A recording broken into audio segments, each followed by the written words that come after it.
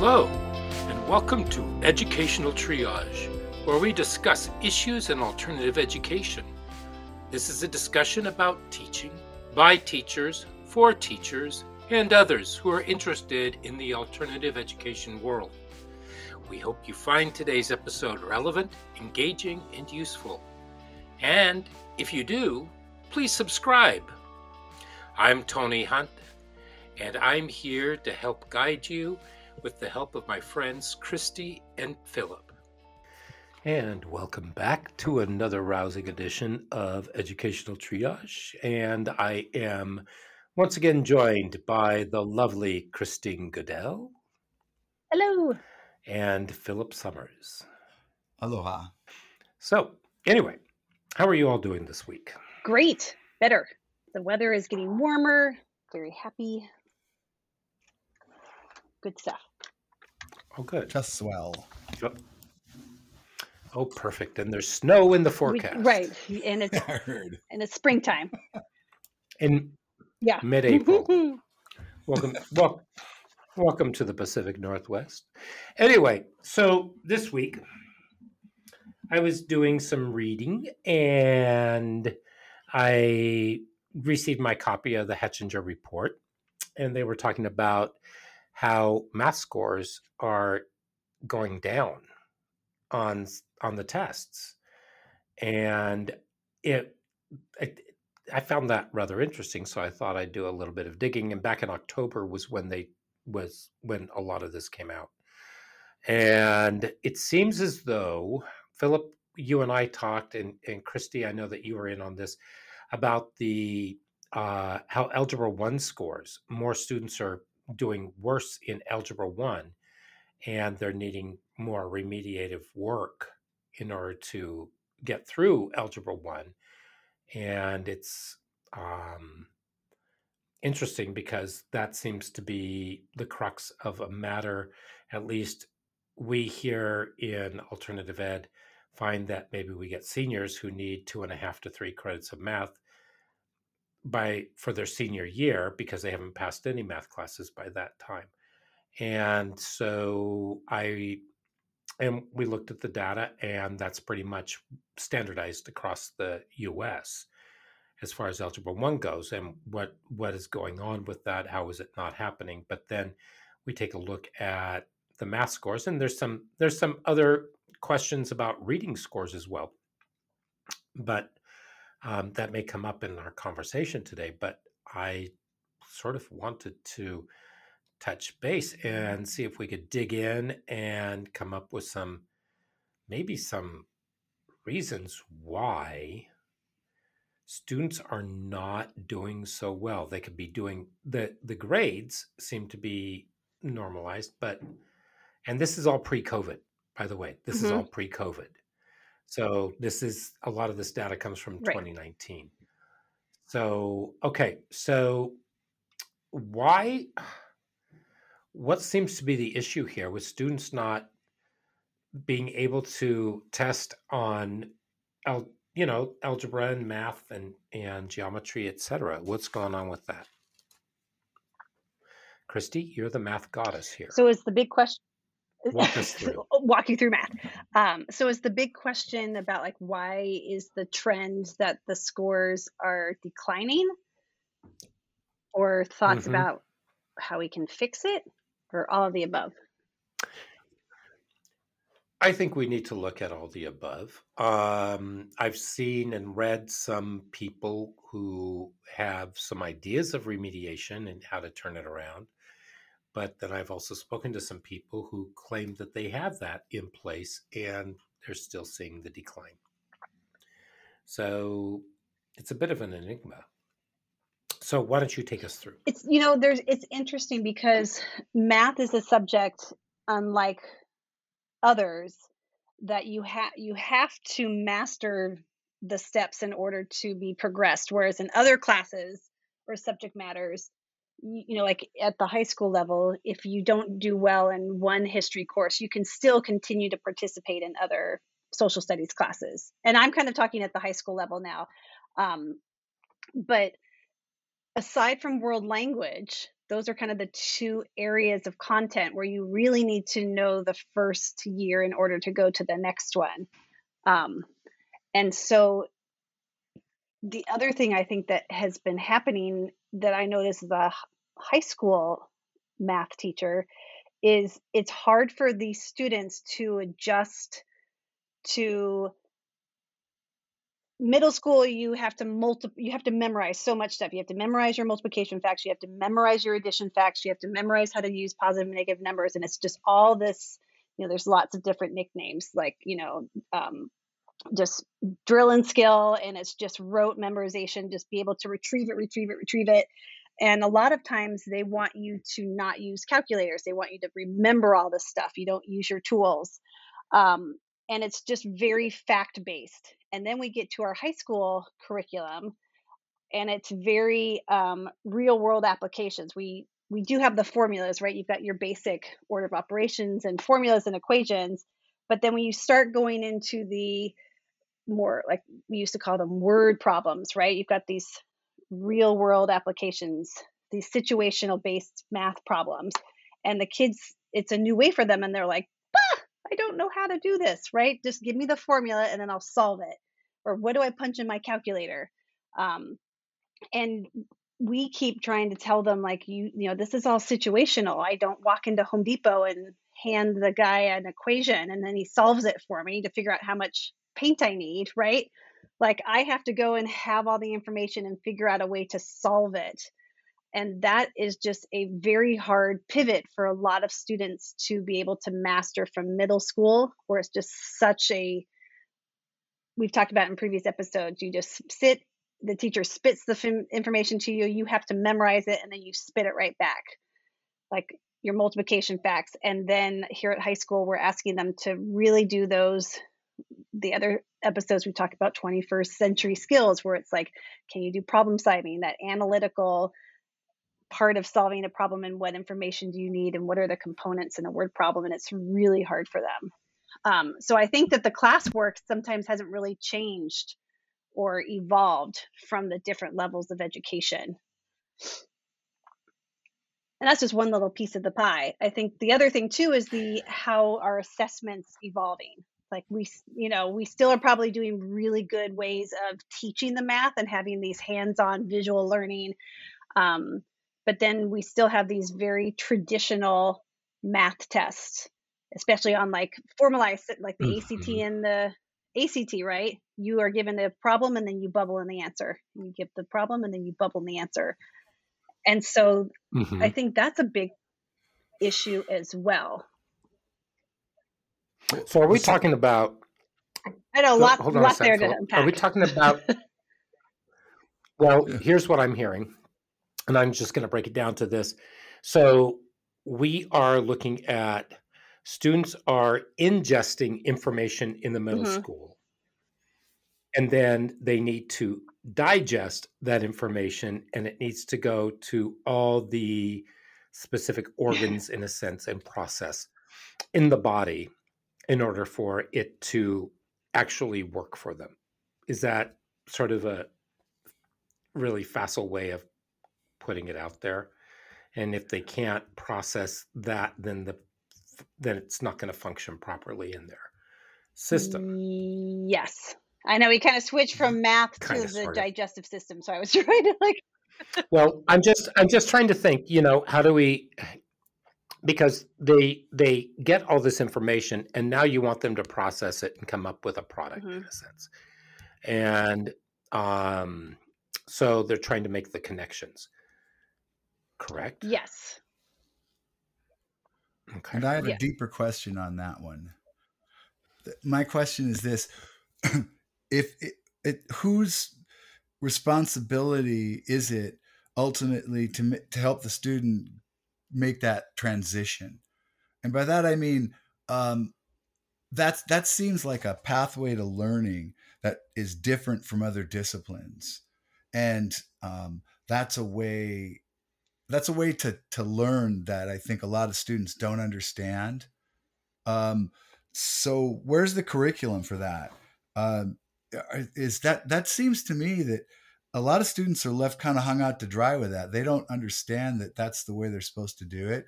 They're just kind of left to assume that. And I don't think that's made clear to them by mathematics teachers. They're just kind of Can you be more guided through it. specific?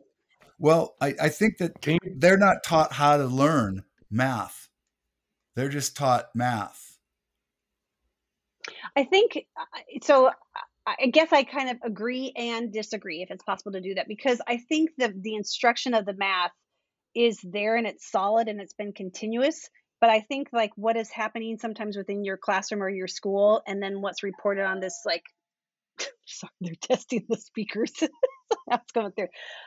And so what's happening in the classroom and the work that is being done, and then the national news, or like how it's reported, is evaluating them in a different manner. And I think sometimes those are not moving and changing at the same pace. So I'm doing wonderful, incredible curriculum. We're reviewing, we're really teaching them how to do that situational math and how do you pull it apart. And there's different ways to get to one answer. It's not always going to be this, like everyone's just like, we all do it the same, right?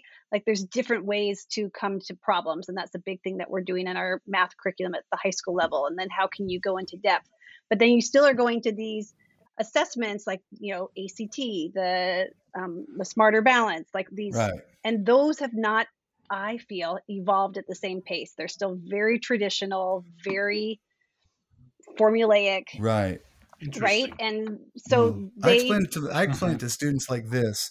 When you get into the workplace, regardless of where it is, you're going to learn to do the math that you need to do. For example, when I was a paramedic, I could take 1,000 milliliters of lactate or 500 milliliters of D5W and mix in like 5 milliliters of a certain drug.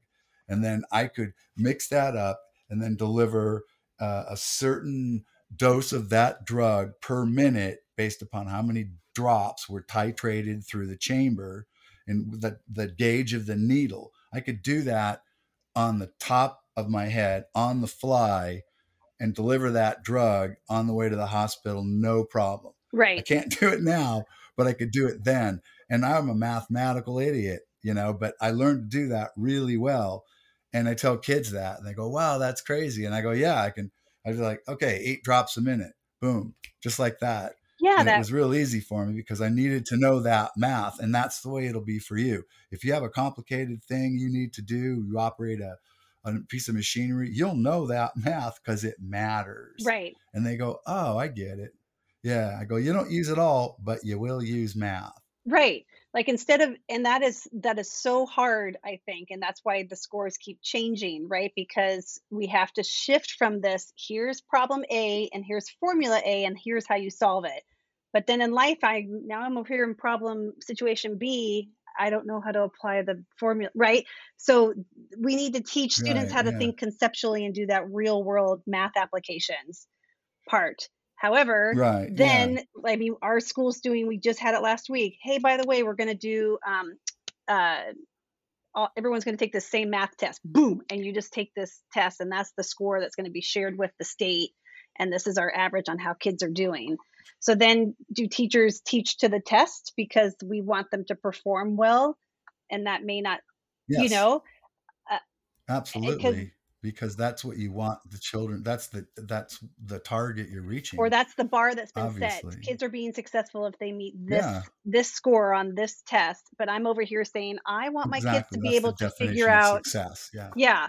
I want them to be able to have that deductive reasoning. I know the math. I have this situation. I can figure out the parts that I do know and what do I need to figure out in order to solve this problem. And that can be at a When I said, yes, you teach the test, I didn't say, yes, I'm advocating to that. I'm saying, yes, obviously that's what we're going to do. Right. Yeah. And that's where that differentiation hits. Like, at the IB level, right? Like we have teachers who are doing like really hard, upper level math, analytical, and you've got calculus and stats, and they need to be able to figure out how to solve their problems just as important as the students who are taking more of like that personal finance, financial math. How do you budget? Here's your income and here's what you are saving for, Yeah. right? And then they're like, "What's the formula?" I'm like, right? And then Essentially, I think, are we expecting um, too much math out of the average student? no. I think that what you said earlier is that why every student may, because that's the age old question, when am I ever going to need to know point slope formula, right? And you're right, not every student in my math class is going to use point slope formula for the rest of their lives. However, they are going to have situational math. I have this much gas in my car and I have this much money to pay for my gas. How far can I travel before I have to? What's my budget? Right? Or like for Does that require algebra too? well, I mean, it requires you to be able to sometimes figure out how to convert from decimals to in right in percents. And if I you can do that, and I couldn't even approach algebra 2. and then figuring out making predictions and being able to say, hey, if I have, you know, if my bank account or my investment is earning this much money, but it's compounding interest, how much money will I have when I want to retire? Right? Still can do that without, and there are actually calculators that can do that on the internet. Yeah, but you got to figure And out I know investors that do that. They just pop off the calculator on the but you internet still need to now. be able to They don't even do it by know hand anymore. you need to know if you're putting in the right It's built into the information. software. But you still got to Yeah. know the information that you're putting in and not putting the wrong information in the wrong categories. Well, they box it in now. I mean, there's software that does those basic categories, Yeah, I guess I'm saying algebra 1, maybe. I don't know about algebra 2. Geometry, maybe. Calculus. I mean, I know that once the kids are getting past algebra 1, they're making classes sort of conglomerations for a lot of kids. They're revisiting concepts of algebra in a lot of ways and doing some geometry. I know it's a big stretch it used to be for the alternative kids. That third year was Right. sort of interesting, really interesting. A lot of it was sort of review of advanced sort of algebra 1 concepts and maybe some geometry stuff.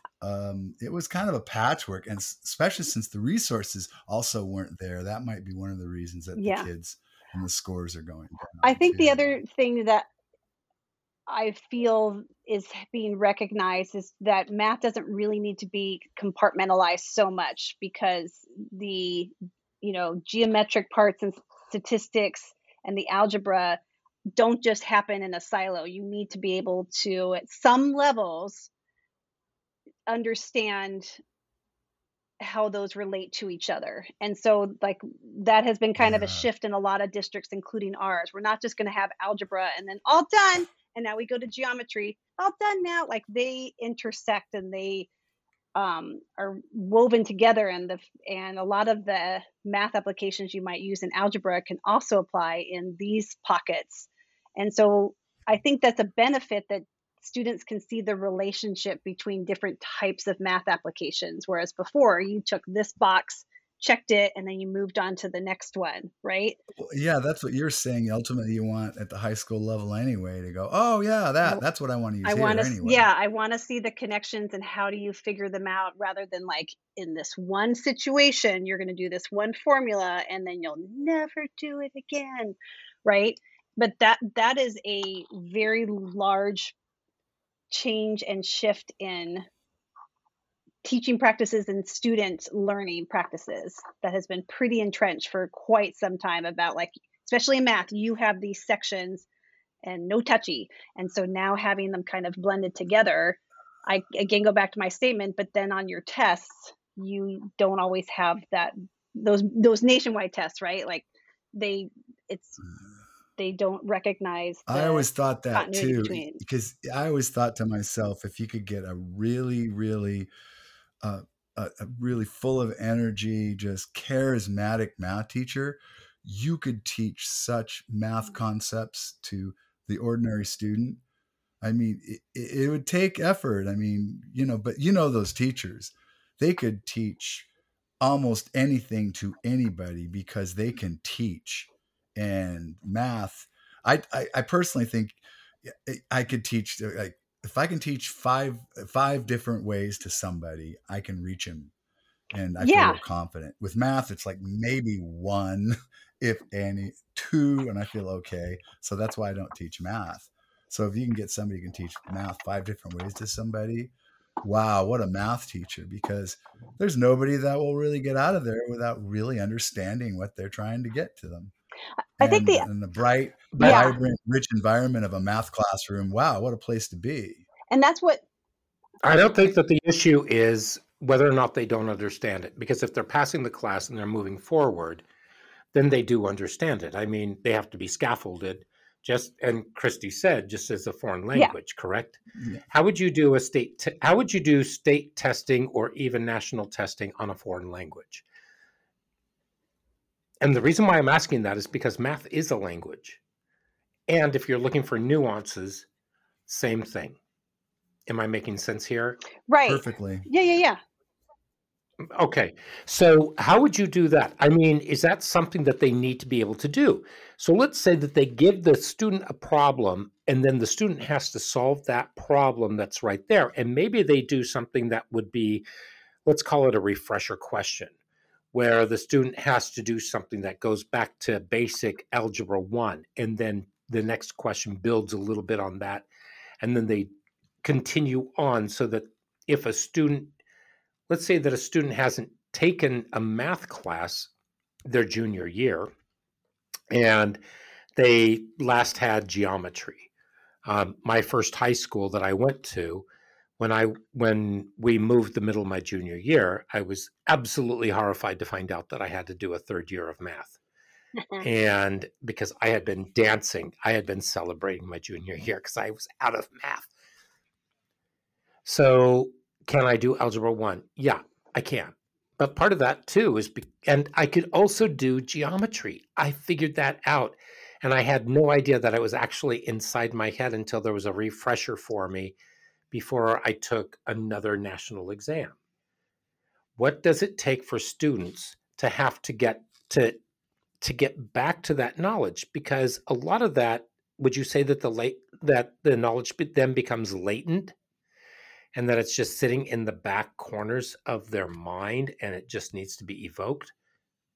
I mean, it kind of depends on what level of math the student is at, and then what is the level of the assessment asking them to do, right? So that's hard. It's a hard Yeah. question to answer about that one. So I think, well, instead of a bubble, maybe they need to be able to write something out and demonstrate. The way that the state tests used to be was you would get example with the writing. I mean, when they used to do the state test for writing, when they used to do the state test for math, you had to solve on Mhm. that page. And so you had to demonstrate your Right. work. That's where kids could actually Mhm. demonstrate their Right. knowledge.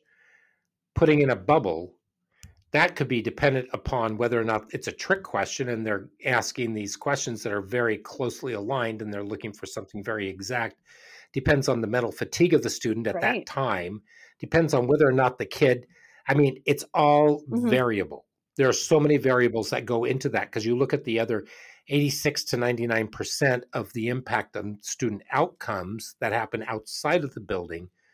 And any number of those could be affecting the way that that student takes that test. Can they retake the test? No. Unless it's like an SAT or an ACT, then yeah, they can. For some kids, though, that's an expense that they can ill afford. Yeah. Those. Yeah. So then it becomes an equity question.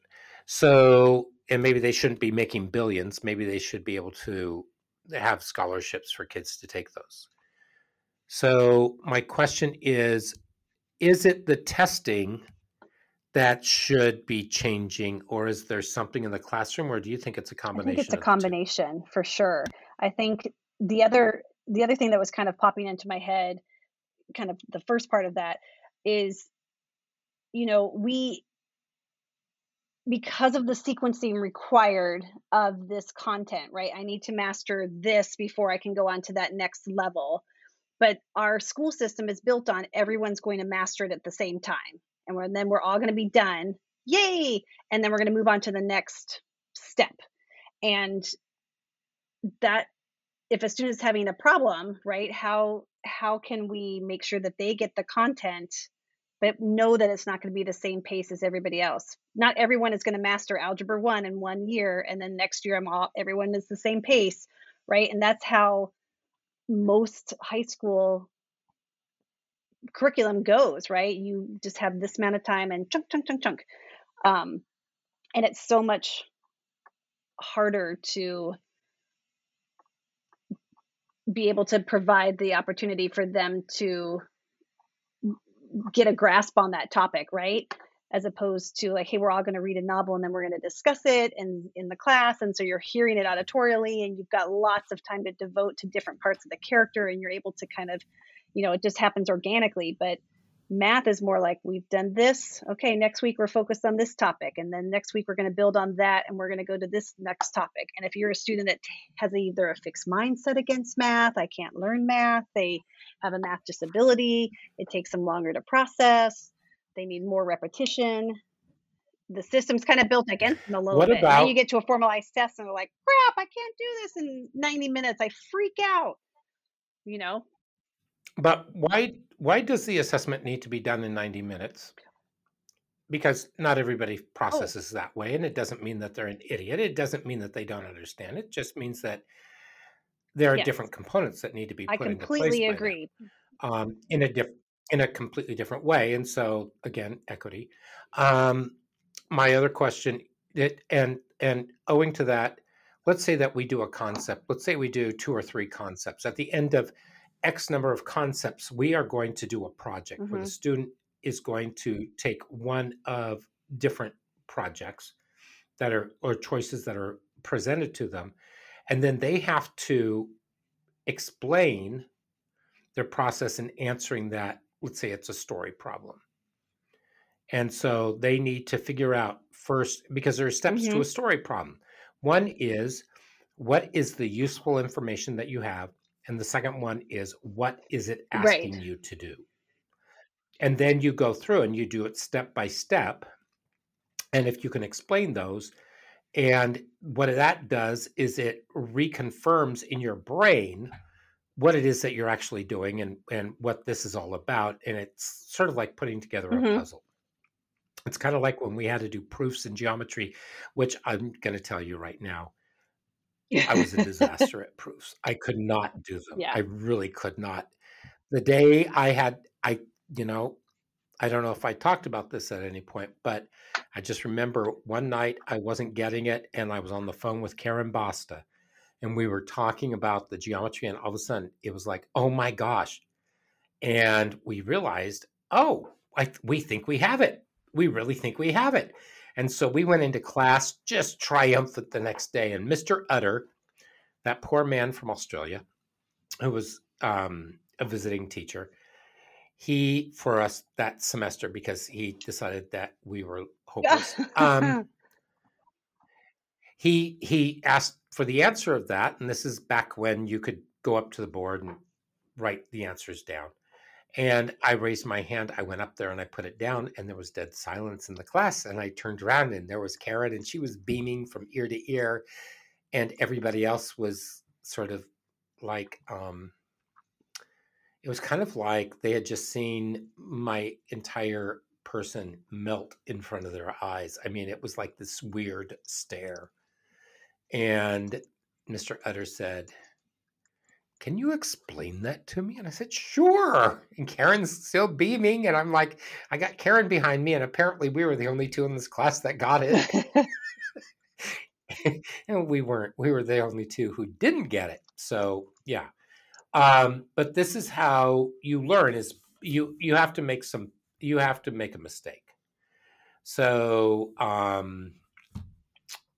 you have to remember that success is never final, and that a failure is never the end. And that's another huge fixed mindset, that math has a right answer and a wrong answer. So if I don't get the right answer, right, like there's this feeling of failure.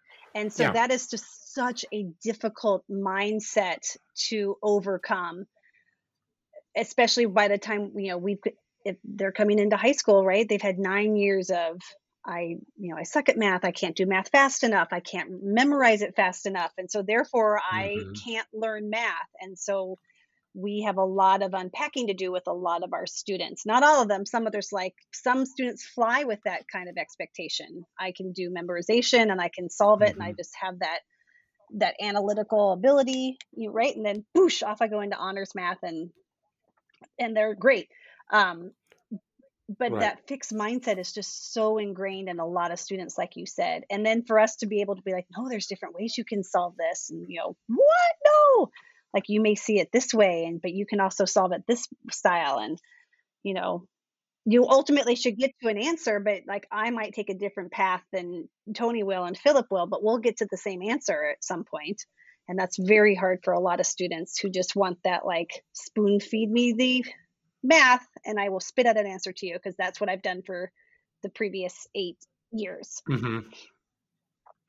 Right. And I think that's part of the problem that we have today is that too many people think of things in Yeah. black and white, and or right or wrong, or this is how it has to be, and it's rigid. Yeah. It's locked in stone. And it's not, because they Right. can do it in different ways. That's where UDL, Universal Design for Learning, might Yeah. come and play a part. But let's backtrack from high school. And so let's say that we're in elementary school, and maybe a student just isn't developmentally inclined yet to do Right. the math for whatever reason. And maybe they didn't have the right stimuli when they were be pre I'm going to say preteen, Uh-huh. pre-K.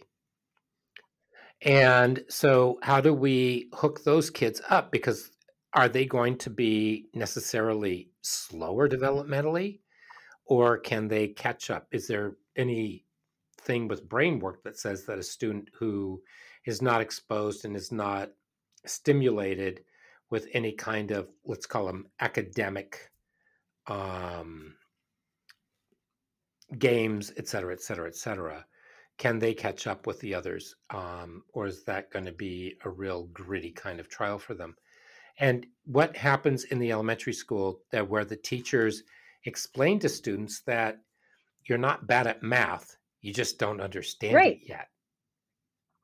And you just haven't found your way of finding it and working with that. So the students are constantly trying to find their way. And sure, that can be fatiguing, but and then as they go through, that's the same thing. Instead of this, you're right, you're wrong. And I think nobody wants to be told that they're wrong. And after a while, when you're told that you're constantly wrong and that you just can't get things, then you do tend to throw your hands up in the air and say, why bother? Yeah. Do you think that those things in the elementary level, at the elementary level, do you think that that could be causing some of this as well? Because we did have so much emphasis put on the math and the other core subjects. I mean, look at we had to do the core Mhm. standards. We have all these state standards. We've already had everything siloed, and it's all about test scores, test scores, test scores, test scores. And do you think that we lost sight of looking for the beauty in what it is that we do as teachers, and look for some of the patterns and try to find different elements and different ways of looking at that so that we can hit every student? I think there are a couple systems that we as a educational system, and then just as a cultural system, are battling. One is at the elementary schools, um, and does not mean like that every school in the entire country is doing it this way, but there are lots of districts and schools that, like, I'm going to take this group of math students and work with them, and remember they used to give them like kind of cute names. These are the cheetahs. And then this group over here, I'm going to work with, they're going to do this kind of, right? They're separating them, right? They're the mini Cheetahs marshmallows. and marshmallows, right? Um, and we as educators understand that it's sometimes easier if you take your whole group that's kind of at the same level and I work with them. I can kind of review and get that whole group. We understand that the ease of that is right. There's a lot of simplicity and ease to that when you have your kids group together. But the kids know, like it takes them about 2 nanoseconds to realize I'm in the smart group and I'm in the slow group. And that is extremely difficult to undo that label, right? It does not, they are not dumb. And so they figure that out very quickly. And so now I become trapped. I can't get out of my marshmallow group or my cheetah group or my, apples and oranges or whatever. And so that happens for a long time. The other thing that I think we battle is that you hear this all the time too, is that parents will say, that's not how I learned math. Why can't we get to the more traditional math instruction that what they grew up with? This is how I learned it, very rote, right? That kind of I teach it, you spit it out thing. And so it's extremely hard sometimes that if you get some pretty vocal communities that don't like it or don't understand it or don't embrace it, then that's very hard as well. And I'm just thinking about the last time we Then adopted new maybe curriculum and everyone was like, "Blah!" Right? We had some local school board right. meetings, and that is not exclusive to this area. That happens all the time. So that's another thing to combat. But Go ahead. if you had parent leaders and some other parents that came in and they were tutored in a sense on this new math, so they could understand how it Right. worked, because usually people are against things because, one, they have bad information, two, they're terrified. There's something, and usually the terrification. Is that a word? Is that a word? I don't know. Terrification. Terrification. It is now. I like it. There we go. The terrification that creates this is them not understanding and fear. Because how are they supposed to help their kids if they don't understand what's happening? And this is all so foreign. And maybe I wasn't so hot at math back then, and now you're making me look like an idiot in front of my kids. So why can't we have something, and we have the technology to do it now. Why can't we do an open online class where parents can be involved in doing some seminars where they learn how to do these? Why don't the math textbook companies talk about doing some kind of flipped learning for the parents so they could be doing that as well? I mean, I mean, they have the money to do it. They should be doing it. So, but if they can start doing that at the elementary level and start bringing it up, and we get into this, it's the same thing as trying to tell everybody that they're going to go to college. And for some of them, that's great. But, for a lot of my students, that's huge pressure for them, and they don't even know what they want to do. So, let's not get into this thing of we need to have kids figure out what they want to do at an early age. That's not going to work either. But we can figure out how they're going to make those connections when they go shopping, if they're going to go to the grocery store, if they're going to go to the movies with their friends and they only have X number of dollars, if they're going to have to buy a bicycle, if they want to buy a longboard. I mean, there are all these little things, maybe Christy wants to buy a candy bar. And mom says, you know what, Christy, I have $10. Now, here's the cost of all these different things that I have to buy. How are we going to get the rest of the money? And Christy cannot dip into the pocket of the person in front of them to try to get the rest of the money. But, there's other things. And maybe that gets into the cost effectiveness of how much does each thing cost per ounce. And then they find the best buy, et cetera, et cetera, et cetera. I mean, there are a lot of different things that you can do with it. But I think what I'm saying is we just start trying to find different kinds of projects, different kinds of ways for students to start doing the problem solving when they're younger. There's no reason why they can't. Right. Because the age of reason is 6 years old it used to be. I don't know. Maybe now it's 25. But because, well, everybody keeps shifting the goalposts, right? I mean, we have these helicopter parents who still think that their 30-year-olds are incapable of getting a job, and they don't expect anything of them. And it's, yeah, it's frustrating on all kinds of levels. But if we can get students to start doing that at the early levels and then bring it up, and everybody follows suit, and we don't just, and we give a math curriculum more than 18 years so that we can actually see the longevity of the practice of something like that, that would be wonderful. Or am I walking a plank off a pirate ship? You said it before. It's a language. Yeah. I never even understood that until long after high school, long after I started trying to avoid it, and long after I took college French and did it poorly, although got good grades, and forgot how to speak French, and actually went to France, started speaking it, and got politely told, "Oh no, I speak English. It's okay." So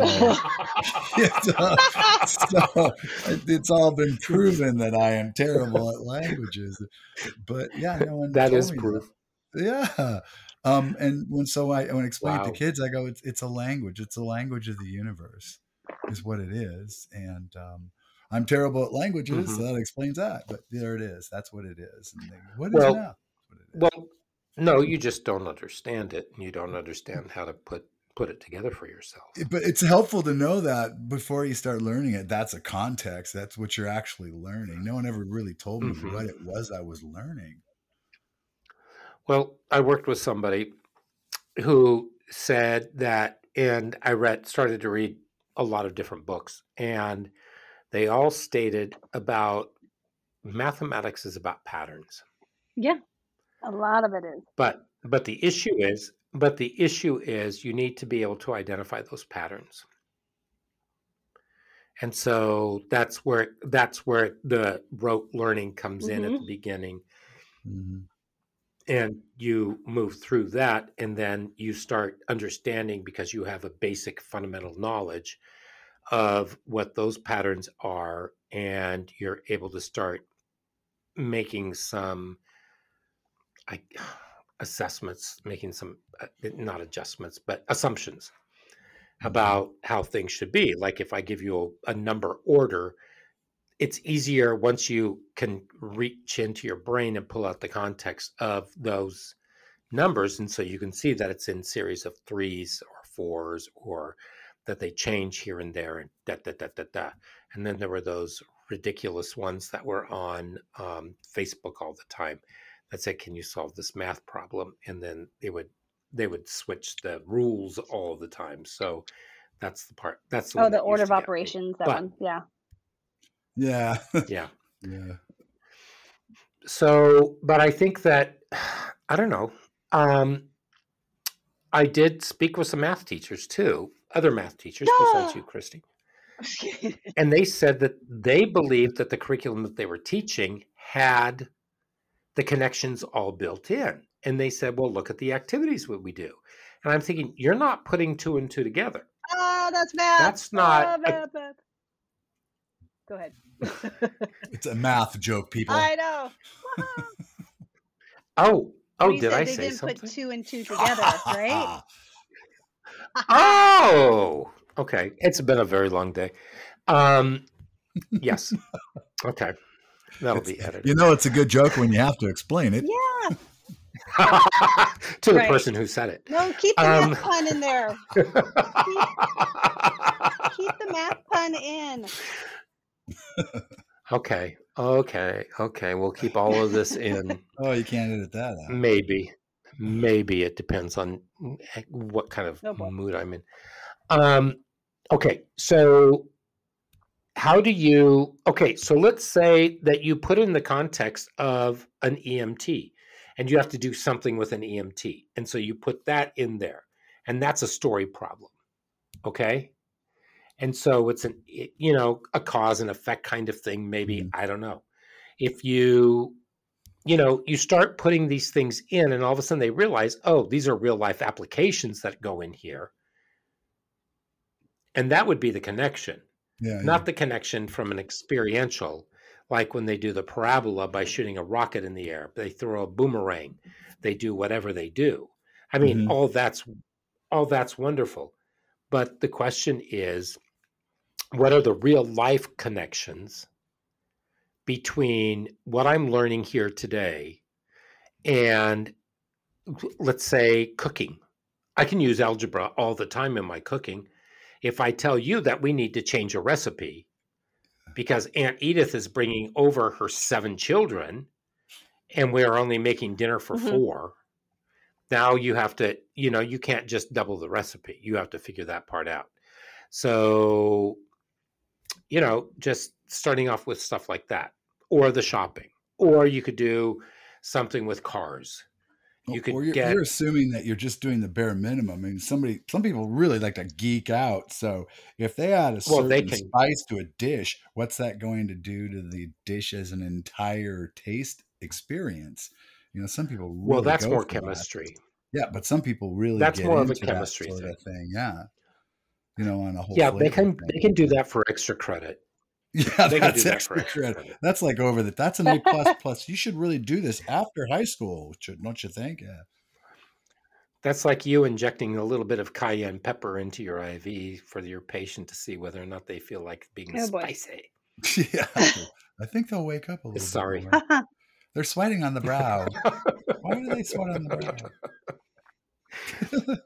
But I don't know. Okay, so let me review what I've got, and you interject and you tell me if am doing, if I missed anything, or if I read something wrong. Standardized tests are a bubble. There's nothing nuanced about it, and math needs to be nuanced, just as a language would be. Correct? Yeah, and even like, here goes another tangent, right? Like, then looking at what the wording and the examples, right, that goes into that grading for equity and having it be um, culturally responsible, right? So, I mean, that's a whole nother thing, but Right. that's a big part of it that has been mentioned and discussed at all the levels, district, school, nationwide, right? About how equitable and appropriate are the examples that are being used on these standardized tests. But go, yeah. Right. Also, start with the history. Start with the child's history of learning. And that should be that from the very beginning, we start working with the students to get them to understand, not necessarily to only memorize, but understand that math is something to be understood, not gotten. I mean, yes. I never got it. That's because you didn't understand it. I know. I know that some people say, you get it, meaning do you understand?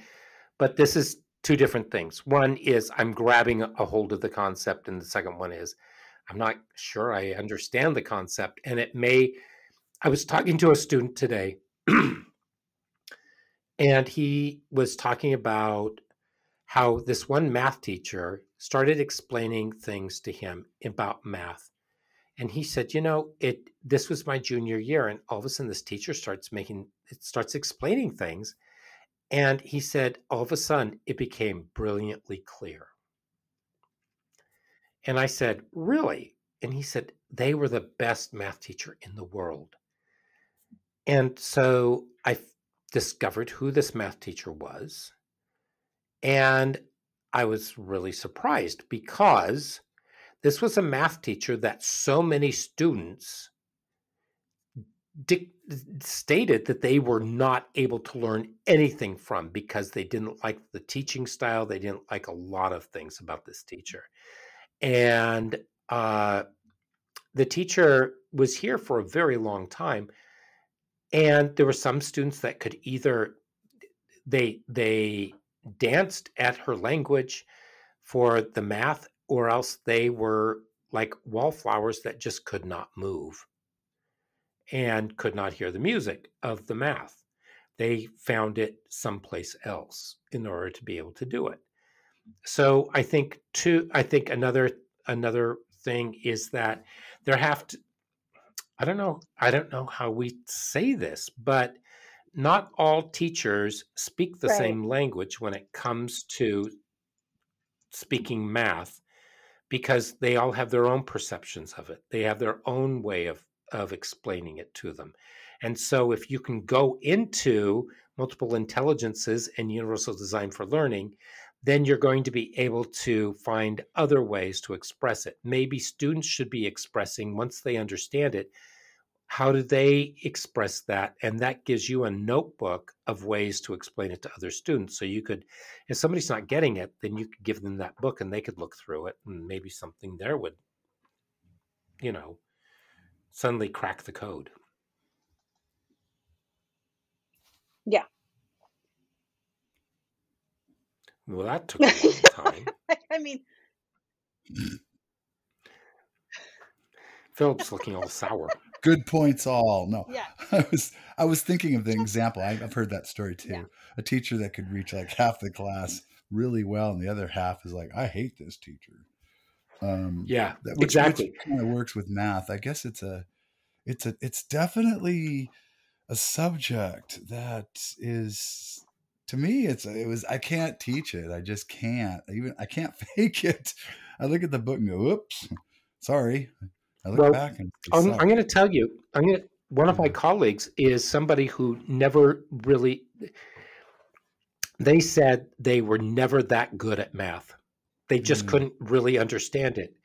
And so when they went to uni, they decided they wanted to be a teacher. And they decided that because they could not understand math, they were going to be a math teacher. What? And their students love them. They absolutely love them. They're tough, they're good, they're caring, and I can't say enough good things about this person. So yeah. So, and I was taught when I was in school, you always want to teach the things that you don't understand, that you're not really good at, because that way you learn more and you learn about the learning of it. Interesting, huh? I mean, that makes sense, Sounds right? If you don't understand something, if you reach a point where you can explain it to others, right? That's because if you suddenly grasp the idea, you haven't struggled through it, so you're not sure to understand the struggle of others. right. With my track record of math, I figured there's this phrase, winners never quit and quitters never win. But those that never win and never quit are idiots. And Never quit. Wait. that was I can't teach math. I would never subject anybody to that. No, I have a passion for a lot of subjects. I barely clawed my way to get the minimum credits in math through college. I do use math though conceptually in my life, and I've noticed that all the time.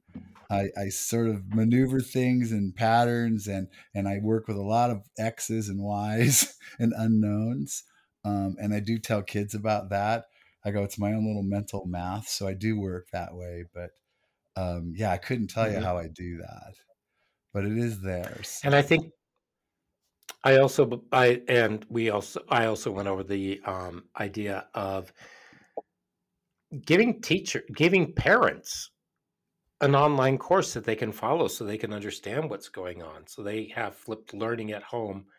So not only am I teaching the students, but I can send that out to the parents as well. So they have that available. Idea. Yeah. And if you have multiple languages, then as you go through, maybe you have somebody who can translate it for you. And yeah, that sounds like an incredible amount of work. But if you're doing it year after year after year, then for that concept, and you're working with your other colleagues to do this, so it doesn't have to be just one teacher, but you do it together as a department, maybe you do it as a district, and you're able to have those translations done. Maybe you do it, you get some of them done by the end of the year for the beginning of the year, and you start off ahead, and you're able to get a lot of those done, maybe it's an extra, maybe you can get some of those done on a pre teacher work week, and you have those so that when they roll out, there's more than ample time for them to be translated in different languages with closed captions or what have you, and they can go out. So just something. And then same thing with the elementary school. So, what kinds of ways are you expressing that? What kinds of ideas are you using to connect the math so that students not only have an experience, but they kind of remember how they put those things. And if it's a real life thing, for example, I use math every time I go shopping, and I'm putting things together in my head, and I'm trying to do percentages Right. off. What's that going to be? I So mean, that's the thing that students, I and tell my kids all the time, you're doing math all the time. You just don't realize you're doing math all the time. You're doing math when you're figuring how much time mhm, you need to get ready in the morning so I can catch the bus. That's math. And then you're figuring out how much money you have in order to purchase this. That's more math. And then you're right. Everything, it's super fun, relates back to math throughout your day. But there's different levels of it for different people, right? And so it just depends on, right. and you're right, like having it be applicable and situational that the kids can connect to would be wonderful. It's not always feasible for, And if the right, and if we could do, and if they could do maybe a combination concept project. yeah, So let's say you're doing Algebra 1, you teach the first 3 concepts, you give them a word problem. It's something that they can do collaboratively, but they each have to do their own, or something, or they work on it and then they come up with it. And maybe it's not dictated that they have to have it finished by the end of class, but you're able to look at it by the end of class to see where they are. And that way you can assess how well your students are understanding what you need to review, because testing is more about you assessing yourself rather than assessing your students. Because if your students are not getting it, there's something wrong in the water that you're parsing out to right. drink. And that example that you Yeah, gave here, at the here. beginning is why we have, like those, um, the construction math. I think that's a wonderful way to do it, right? You're learning all about Yeah. so much math, but you're learning it in a real, applicable, not just a skill too, right? Like I'm Hmm. learning these skills, but the math makes sense. I do need to understand angles and congruent angles and supplementary, but I'm not doing it on a worksheet. I'm building stairs, right? And these angles have to Right. be, I have to figure out degrees and like all that stuff, which is great. And so I love those kind of programs, which, hello, coming back to alt ed, right? Those are Hmm. wonderful ways to have it So, happen. right. Exactly. So I'm going to circle back to something Philip said earlier, which was, Philip, how did you learn how much you would put in for what in what situation as an EMT? How did all of that come off the top of your head? What was the strategy? What was it that did that? What was your MO? Well, the first thing is that it was the conditional use of the drug. So the use of the drug dictated, or so one drug How was a did certain you amount of learn it though? milligrams. The drug was dictated by protocols. So if I used But how dopamine, did that you was 5 learn? milligrams. How did I use? Oh, I did the math in my head. We just worked it on. There's a book called Math for Meds, and we did worksheet after worksheet, and I dictated through that. I just did the mathematics over and over again, and there was a test, and Okay. and then I So had it's to pretty do a much state rote. certification. Yeah, and then as I applied it, depending on body weight, I would then, yeah, yeah. So if I had a patient that was of a certain weight, I would just titrate the dose up or down. Yeah. If it was a pediatric, at the Okay. highest level of paramedic, you had to do a pediatric dose, and that's where the doses got really crazy, where you had to get really fine with them. But yeah, But was that again by rote memory or was that through application? it was by rote memory, but discretionary by weight. So if I had a patient that was under a certain amount of pounds, or I made a certain call based upon the conditions. But if I made like a call that the patient was, generally speaking, a certain weight and condition, I would apply that dose. Yeah. So Okay, I so had a it lot of was doses in my head. Let's put it that way. It wasn't. Let's put it that way. It wasn't like by rote. I'd say I didn't memorize all those doses. There was a working knowledge of all those doses, and I just applied them as necessary. So yeah, I got good at it. Let's put it that way. okay. So, in other words, that was there, but you still had to use the nuance because it's not cut and dry as far as No, doing everything. So absolutely not. Never so that's cut where and the dry. testing, right? So the testing was actually a life or death situation in many cases, correct? Yeah, there was the instant feedback. Yeah, if I did it wrong, someone could die. Yeah. Right, that's pretty important stuff, Heart right? rates would go wonky and things like that. That's Yeah. pretty, yeah, that's pretty spontaneous Yeah. feedback, right? Yeah, and then if it wasn't spontaneous, there was peer review. Why did you give that drug and at what dose? Why did you give that dose? Oh, yeah. There was always a peer review a couple weeks later. So They go through it. and then practice and practice and practice and practice. Correct. Yeah. Wow. Perfect. Okay. I think we are out of time. I think we covered a lot, though. I think so too. Yeah, I think we did. I think we did. So I think we determined that a lot of the problem might be with the tests. Oh, yeah. I think a lot. Well, it could be. It could just be with the application of the rollout and the delivery system of the math and how we expect students to come back with it, and also the longevity of the you can't do math because it's not supposed to be easy. And then maybe not separating kids into bluebirds and marshmallows.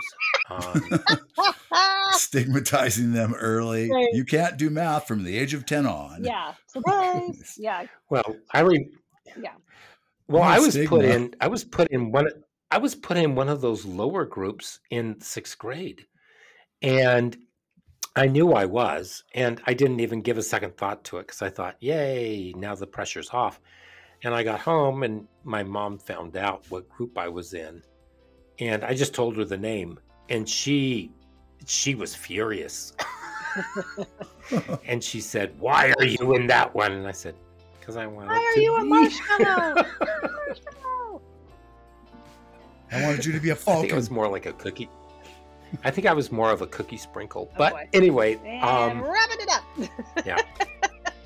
Yeah, really.